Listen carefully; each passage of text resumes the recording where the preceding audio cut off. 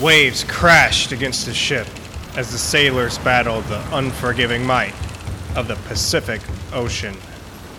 3 days earlier, the Sea Dragon had departed Vancouver, Canada, with an all-female crew. Their mission? To study the hidden world of microplastics. And though they had been drawn to the squall by science, that night, as their instruments went dark, the women forged a bond that would last a lifetime. Today's guest was on that ship.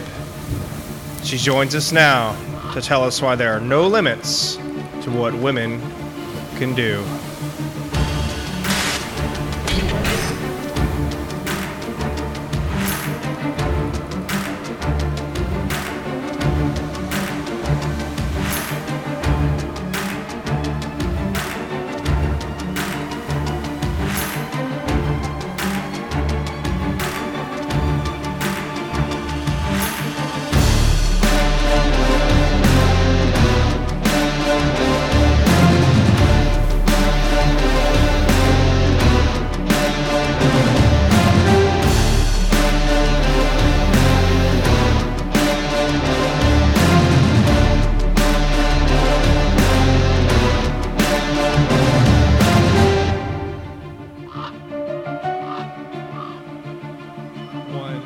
Welcome back to the Get Lost podcast, everybody. I'm your host, Joe Sills. I'm a writer for Travel Channel, National Geographic, Fodor's Travel, a couple of other places around the globe.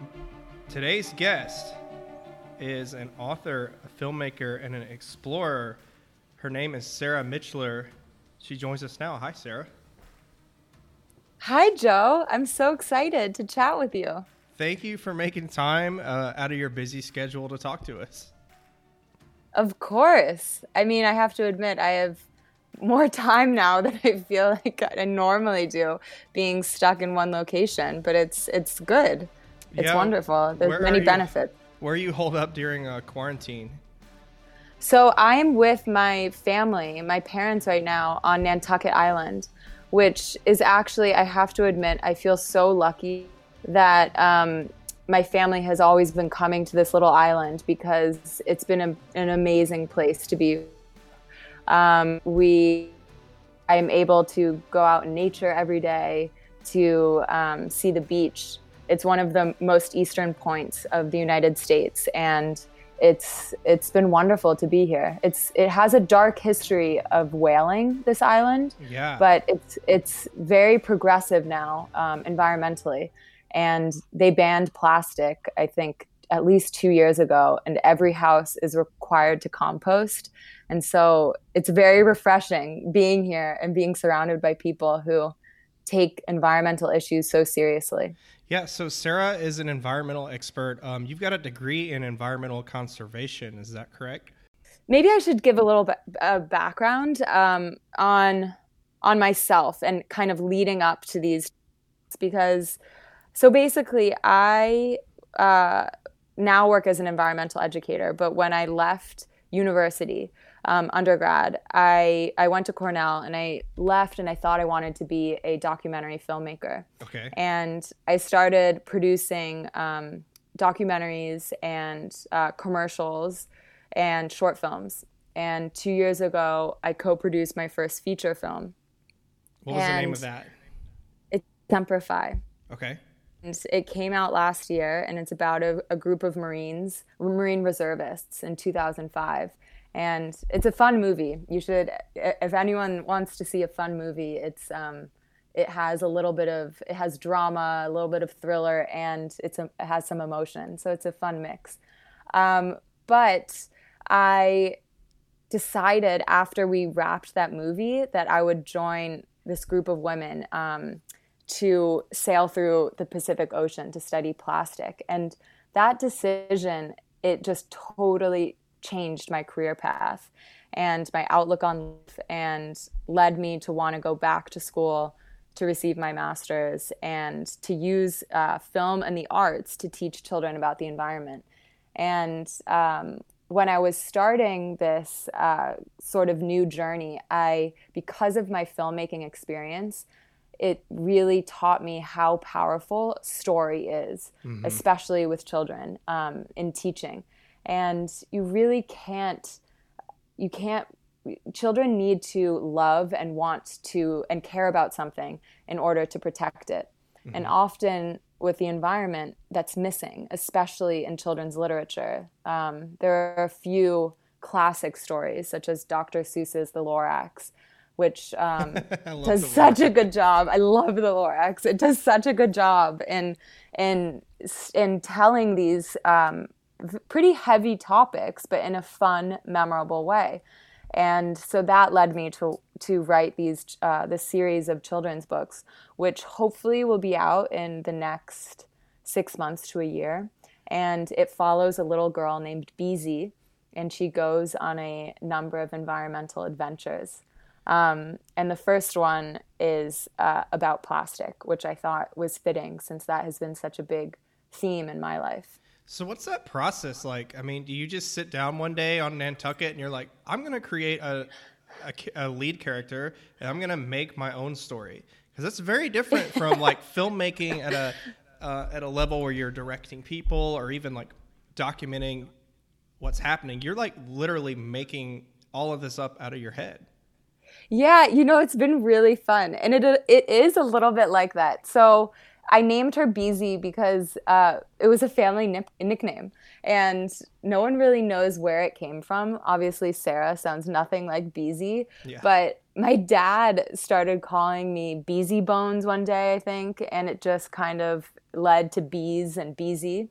And my close friends and family all call me Bees or Beezy. Do you think your dad was like a closet Bone Thugs and Harmony fan? Or maybe. I should ask him.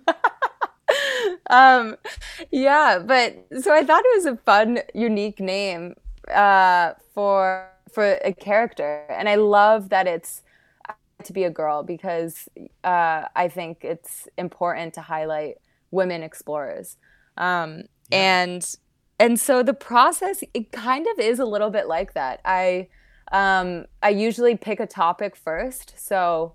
The first one is about a plastic bag, and she goes on this adventure when her plastic bag blows away from her school lunch one day, and she's following it through the city. It goes down into this gutter, which often happens with plastic bags especially, and goes out into the ocean. And this is when she loses the bag, and then the bag itself goes on this whole adventure in the ocean, and a whale eventually eats it.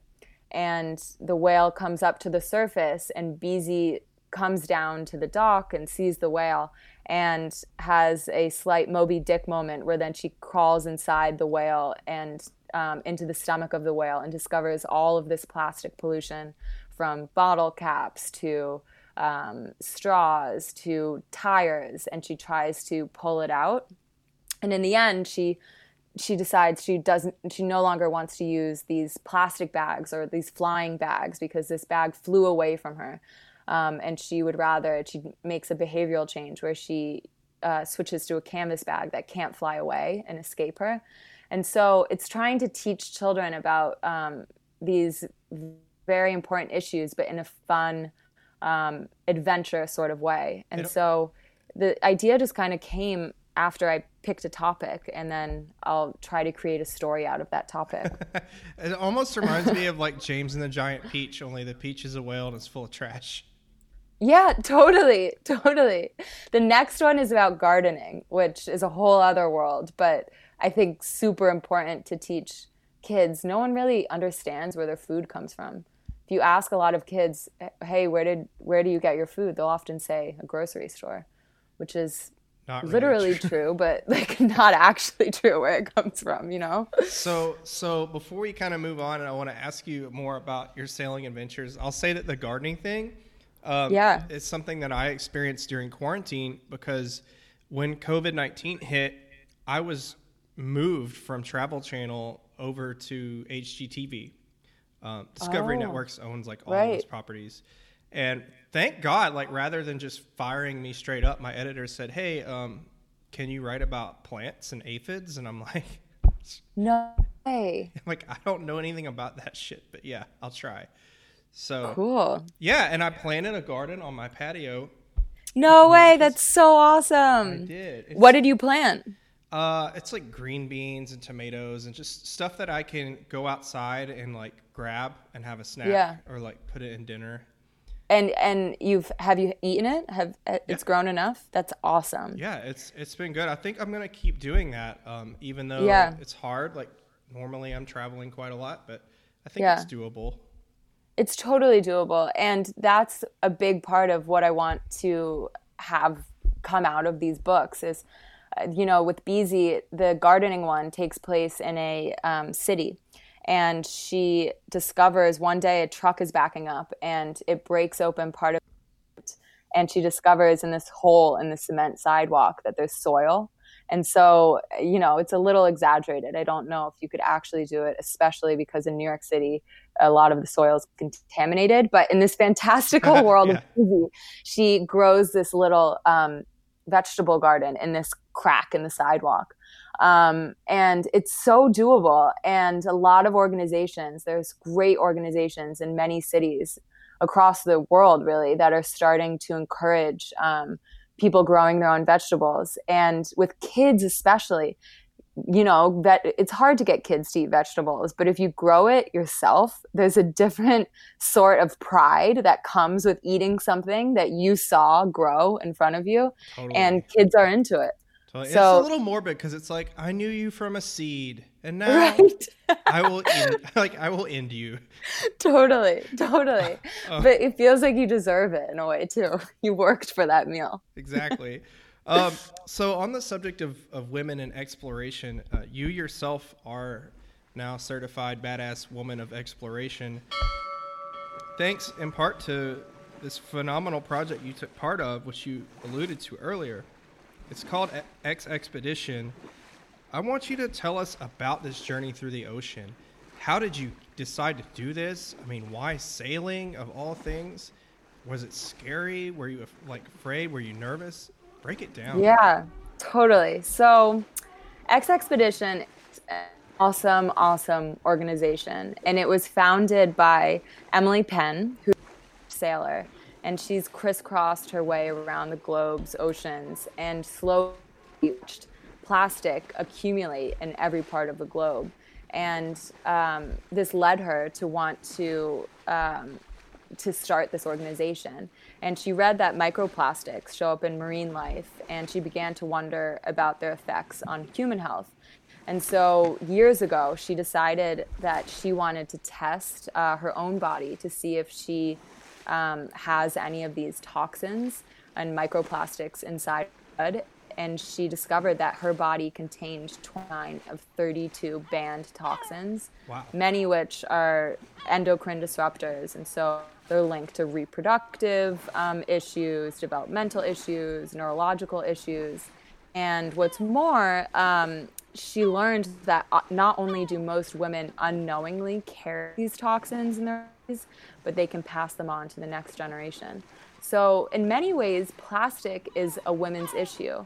And not many people realize that. And so she decided to found this organization, which is basically a series of women-led research voyages focusing on microplastics. And their mission, which I think is really cool, is to make the unseen seen.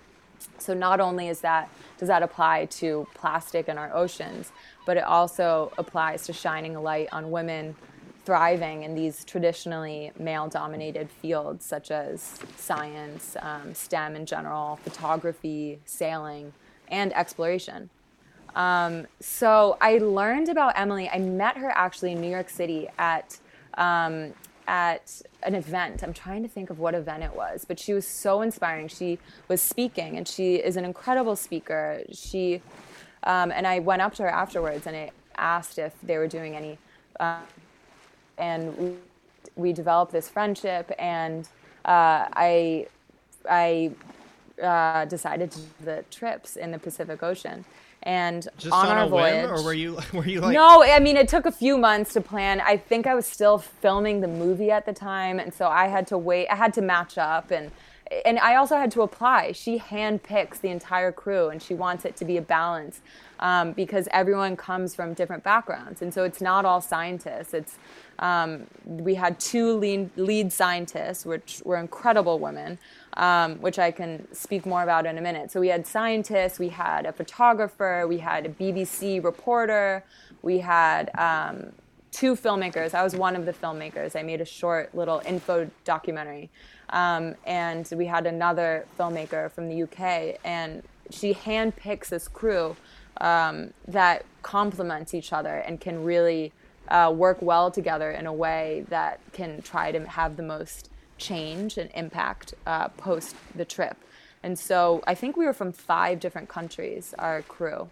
And it was incredible. And so our 2 scientists, just to give them a little shout out, one was, her name is Dr. Imogen Napper, and she's from the UK, and is awesome. And she has been a part of, she's a National Geographic explorer. She's been a part of incredible research that has come out of her university. I think it's the University of Plymouth. And then we also had another marine biologist, Laura Leyva from Honduras. And that was amazing because she was able to do a bunch of interviews in Spanish that could then go to Latin America. And it was so inspiring. So are they sort of directing also the non-scientists? Like, because I'm assuming you're on a ship, so everybody has to pitch in, even if you're a photographer. Exactly. And it's super hands-on. And so everyone suddenly was doing science, which is so great. And you're suddenly helping collect data samples for universities with people. I don't have a science background specifically. And so I learned so much. And it was super inspiring. And how we, just to paint the picture, so how we sort of, the main place, way that we would get our data was that we used something called a mantotrawl, which is named so because it resembles the ray.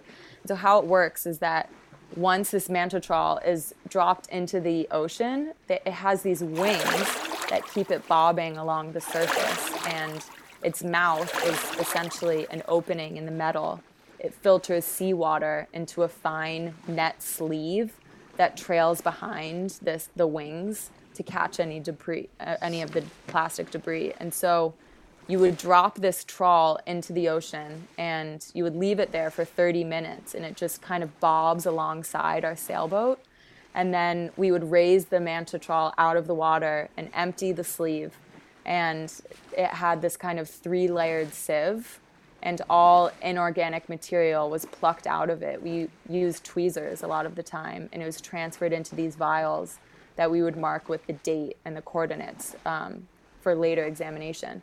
And so a lot of our samples we would eventually ship back to the universities who were conducting the research, but obviously we had to wait until we were back on land for that. So when we talk about microplastics, this is something I wrote an article. I have a very diverse audience, I guess. So a lot of my followers are freshwater fishermen from the U.S. Amazing. I write for Bassmaster Magazine every month. I have a couple stories, and they gave me an unusual opportunity in the spring to write about microplastics in freshwater fisheries. And I found it like one of the most important things is to define what microplastic is to people. Can you tell people what that is? Yes, I think that's really important. So what many people don't realize, and this is what makes plastic pollution in the ocean so difficult, is that plastic photodegrades. So it breaks down in the presence of sunlight into tiny pieces. And those pieces are about the size of a sesame seed and are known as microplastics. And scientists refer to them as primary or secondary microplastics, in my understanding. And primary are those that enter the environment as microplastic, such as fibers that can come off when you wash your clothes, which is a huge issue scientists are discovering, or microbeads that were often found in face washes or different products. personal products like that, those are primary microplastics.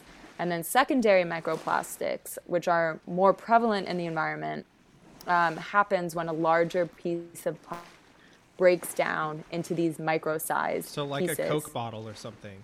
Totally. A Coke bottle, a plastic bag, a water bottle. And the microplastic, these tiny little sesame seed-sized pieces, is what is so difficult. You essentially, there's no way from what I understand, to clean that microplastic up. And that was the most disturbing part about this trip. So I remember within the first few hours of setting off on our expedition, Emily asked us to prepare the mantotol for our first sample. And I remember thinking to myself, it seemed a bit soon, that the water looked perfectly clear. And I understand we were leaving from Vancouver. And so I understand that you want to have data near cities and near where a lot of people are. But I just was thinking, there's no way we're going to see anything. We would have to get much closer to the Great Pacific Garbage Patch to start our samples. But our first mantotol exposed at least 10 or so brightly colored microplastics to the naked eye. You did not even need a microscope for this. Wow. Within sight of the city. Yeah, within sight of the city. And they were all different shapes and sizes, and they're bright blue, bright yellow, white. And I remember seeing at least red, which was definitely a fiber from a piece of polyester or nylon clothing. And I was just utterly shocked that the water looked so blue and untouched in this area, and yet could have so many of these tiny bits of plastic. And if that was just in our first, trip out, right when you leave, you think about just how prevalent it is. And I don't think there was a single sample that didn't have microplastic in it. And how many samples did you take per day?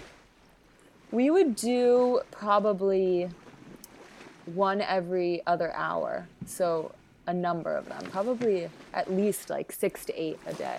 Do you want to walk us through what life is like on board? I mean, you're on a boat. I'm assuming you've never met some of these other women before. No, I had never met. I think I had only met Emily. I had not met anyone else. And so it was a 72-foot boat named Sea Dragon. Right. And that's a pretty big boat. Yeah, it is a pretty big boat.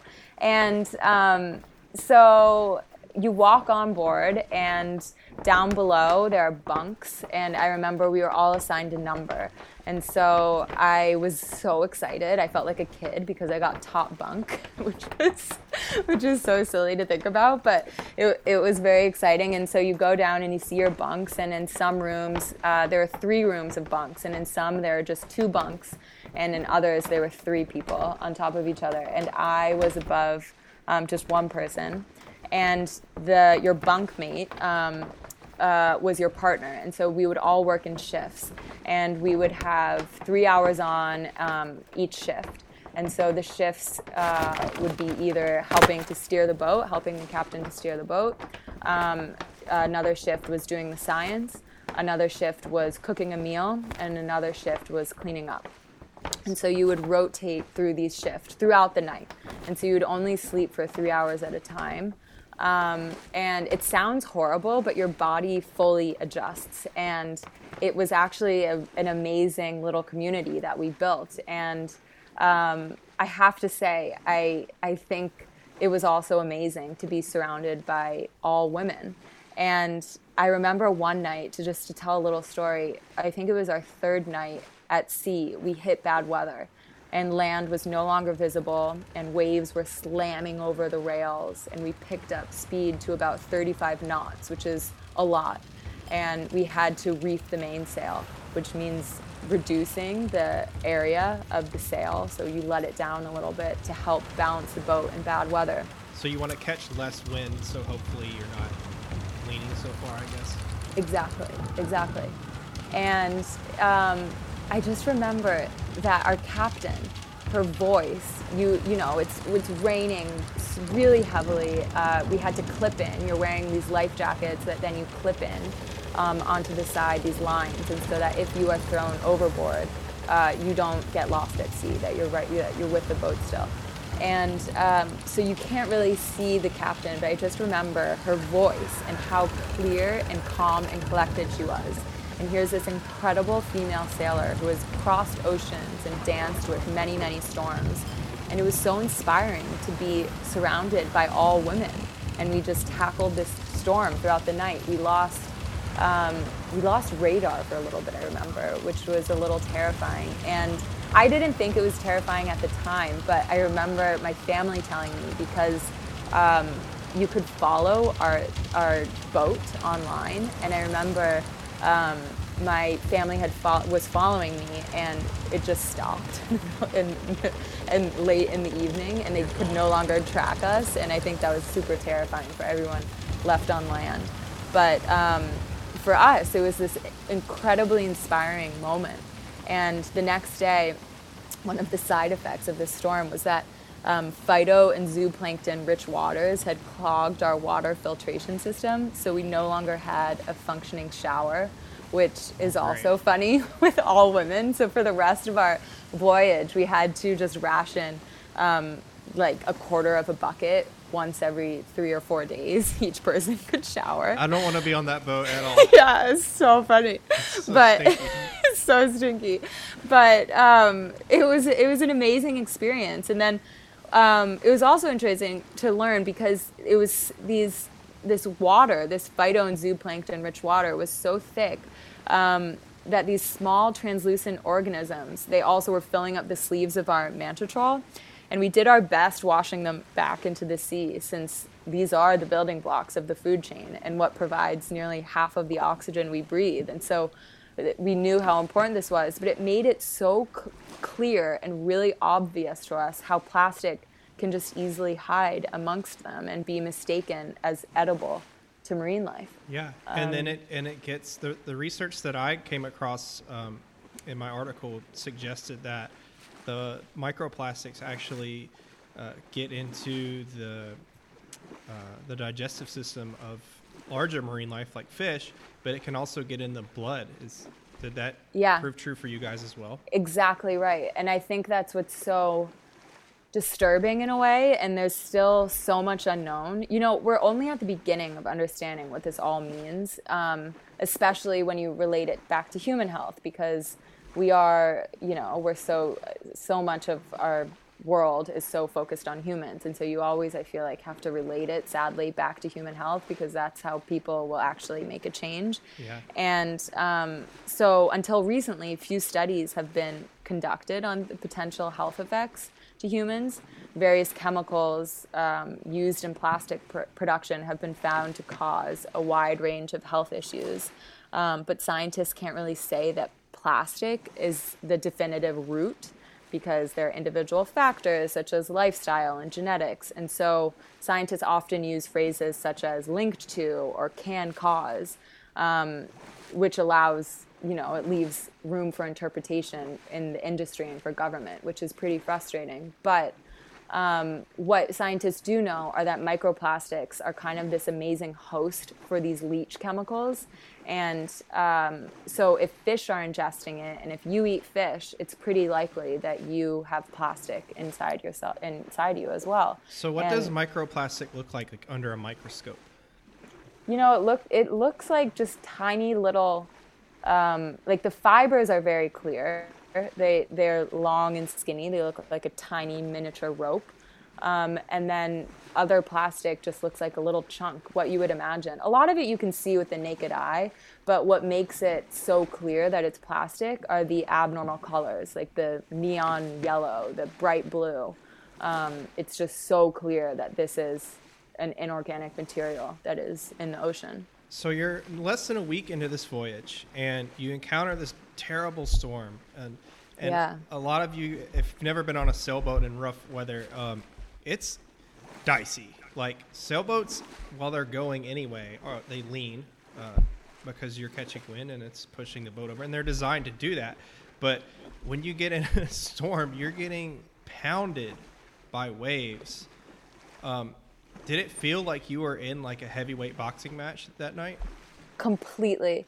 And I was so sore the next day. And you don't really realize it at the time, but you know, you're kind of surfing because the bow of the boat is crashing down over these waves, and so each time you go up a bit and then it crashes down, and you have to adjust. Your body has to recalibrate to this new normal. And every other wave is just whipping you in the face with salt. And I don't know if it's my personality, but every time I would get whipped in the face with a new wave, I would just start laughing because it's so funny. It honestly feels like someone was just dumping a bucket of water on you. And so you would have a moment to breathe, and then it would just come right back at you. And when you're going through something like that with a group that you feel very connected to, it was a little scary at times, but when I look back on it, I just remember it being fun. You feel like you're fully in an adventure, and it really bonds you. After that, it was almost a blessing, probably in a way, that it happened early in our voyage, because it really bonds everyone. When you go through something like that, it's an incredibly bonding experience. Unfortunately, a number of women were seasick. I somehow dodged that, so that is a bummer. That's a real bummer, to be seasick. And a number of women were just up on the stern of the boat, vomiting, which is no fun. You just can't, like, you're at sea, so you can't get unseasick. Exactly. Eventually your body readjusts. Actually, you know what's funny is I got land sick when I ended the voyage and I went back on land. I was land sick because my body had fully recalibrated and had adjusted to this constant sort of movement with the waves, that when I was suddenly on land and still, I felt completely nauseous. You got dizzy because of the lack of motion? Yeah, totally. And a number of sailors say that. But I think I was lucky. I grew up sailing, and so I think I got my land legs early on, just with my parents are both big sailors, and so being out on the boat from a very early age, I think definitely helped me in this situation. So you're already comfortable on the ship like day one. I am, and that was not the case for a lot of people. Were there crew members who were not like hardcore sailors? Yeah, there were a few who had never been on a boat. Actually, I would say the majority were not hardcore sailors. We had a core crew, so a captain and a first hand and a deckmate. But everyone else, Emily obviously was a huge sailor. I grew up sailing, and there may have been, I think there was one other, the photographer had been sailing. But otherwise, it was the first experience for many of these women, which was really cool because it allowed us, where I was being taught how to do science, I could help out when it came to sailing and just helping people be comfortable. And that was really important. At one point, our steering cable snapped, and so we had to our captain had to climb underneath where the bilge is, which is disgusting and obviously smells terrible. Yeah. And while we're out at sea, and try to fix it. And so some of us had to step up and help do other things to keep the boat going. But it was amazing, and it was such an adventure. So tell us about what happens after that night. Your showers are broken, but obviously you've got a long way to go. Where was your final destination? So we ended up, what we did was we did a huge sort of triangle. So we went out into the Pacific Ocean, where the Great Pacific Garbage Patch is. And tell everybody what that is. So the Great Pacific Garbage Patch, or the North Pacific Gyre, is where currents accumulate ocean plastic.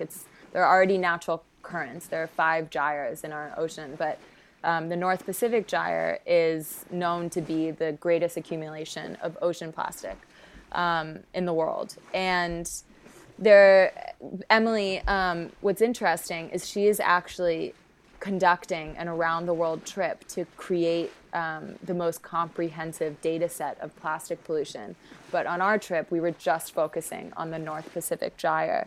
And one way that you can kind of imagine this, everyone was thinking that it's actually an island. It's not. It kind of looks like plastic soup, where you see, it's disgusting, where you see just plastic floating in the ocean for days and days on end. But the island and where it accumulates is all under the ocean, and so it's not an island that you would see with your naked eye. But if you were to dive down, you could see it. Just this plastic soup just goes for miles and miles. Wow! So that's your destination. Yeah, and then we sort of turned back to finish the triangle and ended up in Seattle. So along the way, did you have more adventures? I mean, you've already got your sisterhood is forged, and now you're out there. I guess you don't have to worry about like pirates in that part of the world, but... No, you don't. I mean, it can be lonely not seeing sea, and so it was very strange to find comfort amongst shipping vessels that we would occasionally see. It just felt like you weren't so alone. Yeah. One of the most magical moments of the whole trip was a pod of orcas came and visited our boat. And to see these majestic creatures, from the mother orca and the parent orcas to these two little baby orcas, swim right under our boat and kind of hang around and check us out for a little while.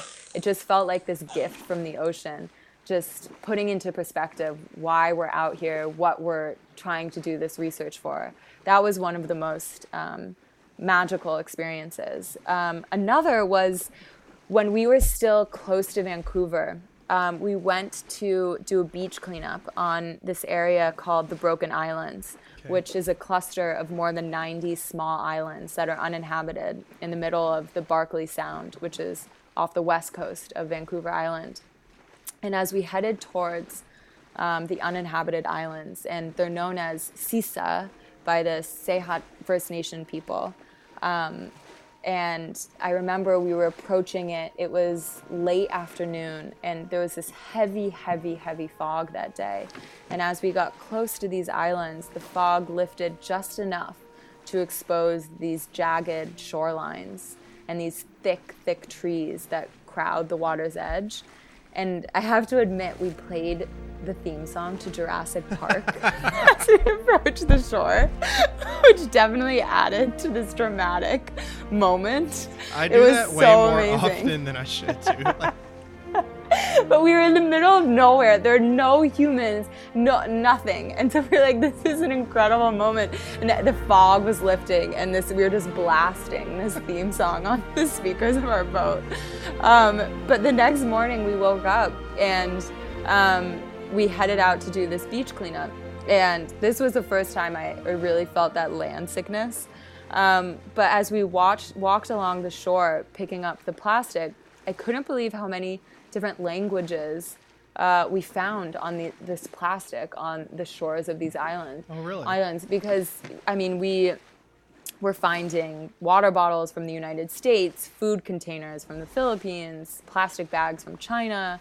It was so shocking that this secluded ancient landmass had weathered all kinds of storms in a way, but nothing was quite like the onslaught of this styrofoam and bottle caps, single-use dental flossers, sandals, discarded fishing gear. I mean, you name it. And it was just everywhere. It's all this crap that we've accumulated in like the last 100 years of our civilization, too.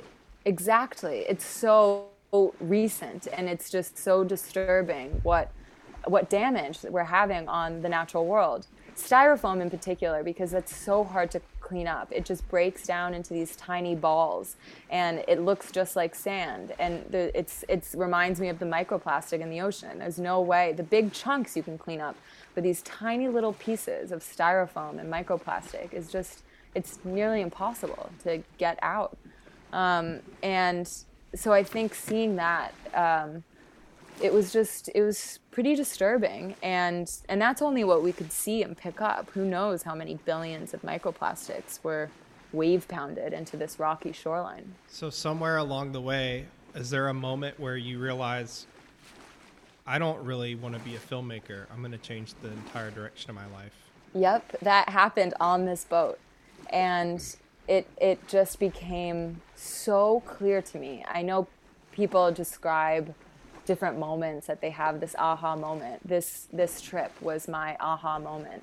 It put things into perspective for me, where I was thinking, how could I be spending my time? I love films, and I will always want to have film be a part of my life in some way, but film has the power to educate and to change behavior. It's an incredibly powerful tool.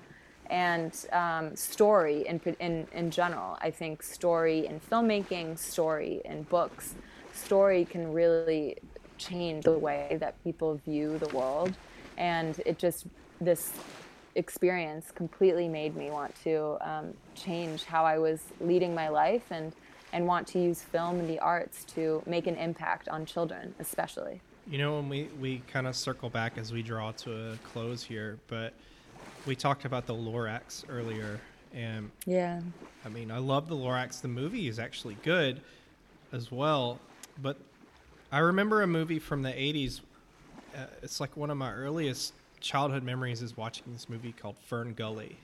Oh, yes. Remember that? I love that movie. Great. It's like, I guess it's in the Amazon, and there's these fairy folk that sort of live down there, and the whole reason for the movie is to illustrate like deforestation.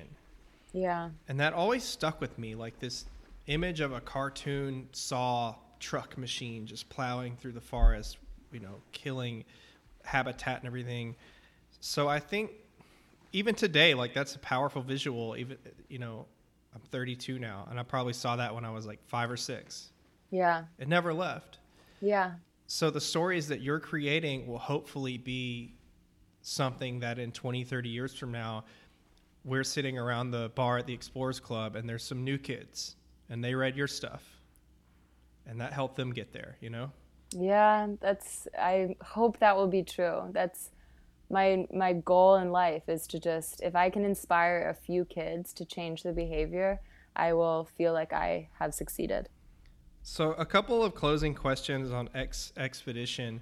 Yeah. The first one I have for you is, based on personal experience, the women explorers that I've talked to, they all had a sort of epiphany where they said, screw waiting on somebody to go with me, I'm going to go on my own. Yeah. Do you feel like your sisters on that vessel gained the confidence to go out and travel on their own and do things that they might not have otherwise done before? I definitely think so.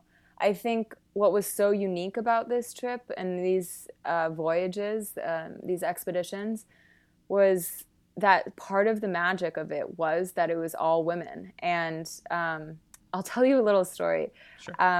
I actually, when our steering cable snapped, it was so funny because we were fixing it at sea, but we picked up the attention of the U.S. Coast Guard. This is when we were pretty close to coming back.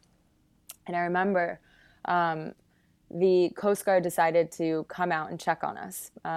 And we radioed them saying, we're totally fine. We're just working on fixing our steering cable. It was a little bit tough because it was windy that day, so there were some swells. But we were totally in control. And they arrived, and it's all men, U.S. Coast Guard, approaching a boat of all women. And they pull up to our boat, and they say, may we please speak with the captain? And she said, yes, I'm here. He said, may we please speak with the captain? And she said, yes, this is the captain. And they could not believe that this was a boat of all women explorers under a female captain. They probably thought they were dreaming. Probably, but it was so inspiring to see our captain say, yes, I am the captain. And that's part of the magic of that trip. And I think it definitely inspired a number of these women to go out and go on their own. I mean, they're so capable, and all women are so incredible and should be doing more than what they already are doing. And so we keep in touch still, and I know a bunch of women have gone on. Imi, the Dr. Napper, our lead scientist, has gone on a number of National Geographic expeditions since we were in the Pacific Ocean. And so definitely, I think so many people feel inspired and empowered after that trip and will continue to do so. Sarah, how can people that are interested learn more about X Expedition? So they can check it out on the website. I think it's xexpedition.org. Yeah, 2 X's. Yes, 2 X's. Expedition. It's xexpedition. There's an Instagram.com, yeah. And there's an Instagram. It's a bit of a bummer because of the pandemic. Emily had to stop the trip that was happening right now. This around the world voyage where different women can get on at different points, but the boat itself, no one will actually go around the world, but the boat itself will go around the world, and the science will be this whole comprehensive data set. They had to stop it because of the pandemic, and so they've started it, and they're going to continue it in a few months, hopefully.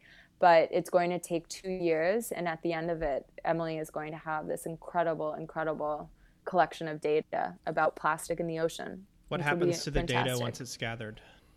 So that I would have to check on. I know that it's just going to be an incredible tool for many universities, for scientists, and hopefully can inspire some policy change. That's the ultimate goal, to change it from the source, because once it's in the ocean, it's pretty tough to clean it up as it breaks down into these microplastics. It's nearly impossible. But if we can inspire change makers and policy makers and industry itself to change how they are doing things and stop it from the source, that is extremely powerful and what's needed. How can people follow you and keep up with your books? So if they follow me on Instagram, it's just my name, Sarah with an H, Michler, Michler. I will post about it there, and I'll post about other trips I'm getting up to. We don't have time, I don't think, but I recently went on a really cool trip with the NRDC, the Natural Resources Defense Council, to study gray whales, which was awesome. So check it out there, and you can learn more. Yeah, we'll have to get you back on to talk about the gray whale thing. That would be really fun. Yeah, sure. I need to save some content for season 3. Season 1 was like a handful of episodes, and already season 2 is like spiraling out of control. And I'm really lucky for that. So awesome. This is so much fun. Yeah, we're growing by leaps and bounds, and it's thanks to guests like you. So Sarah, thank you so much for coming on and sharing part of your story. Of course. Thank you, Joe. This was wonderful. So much fun.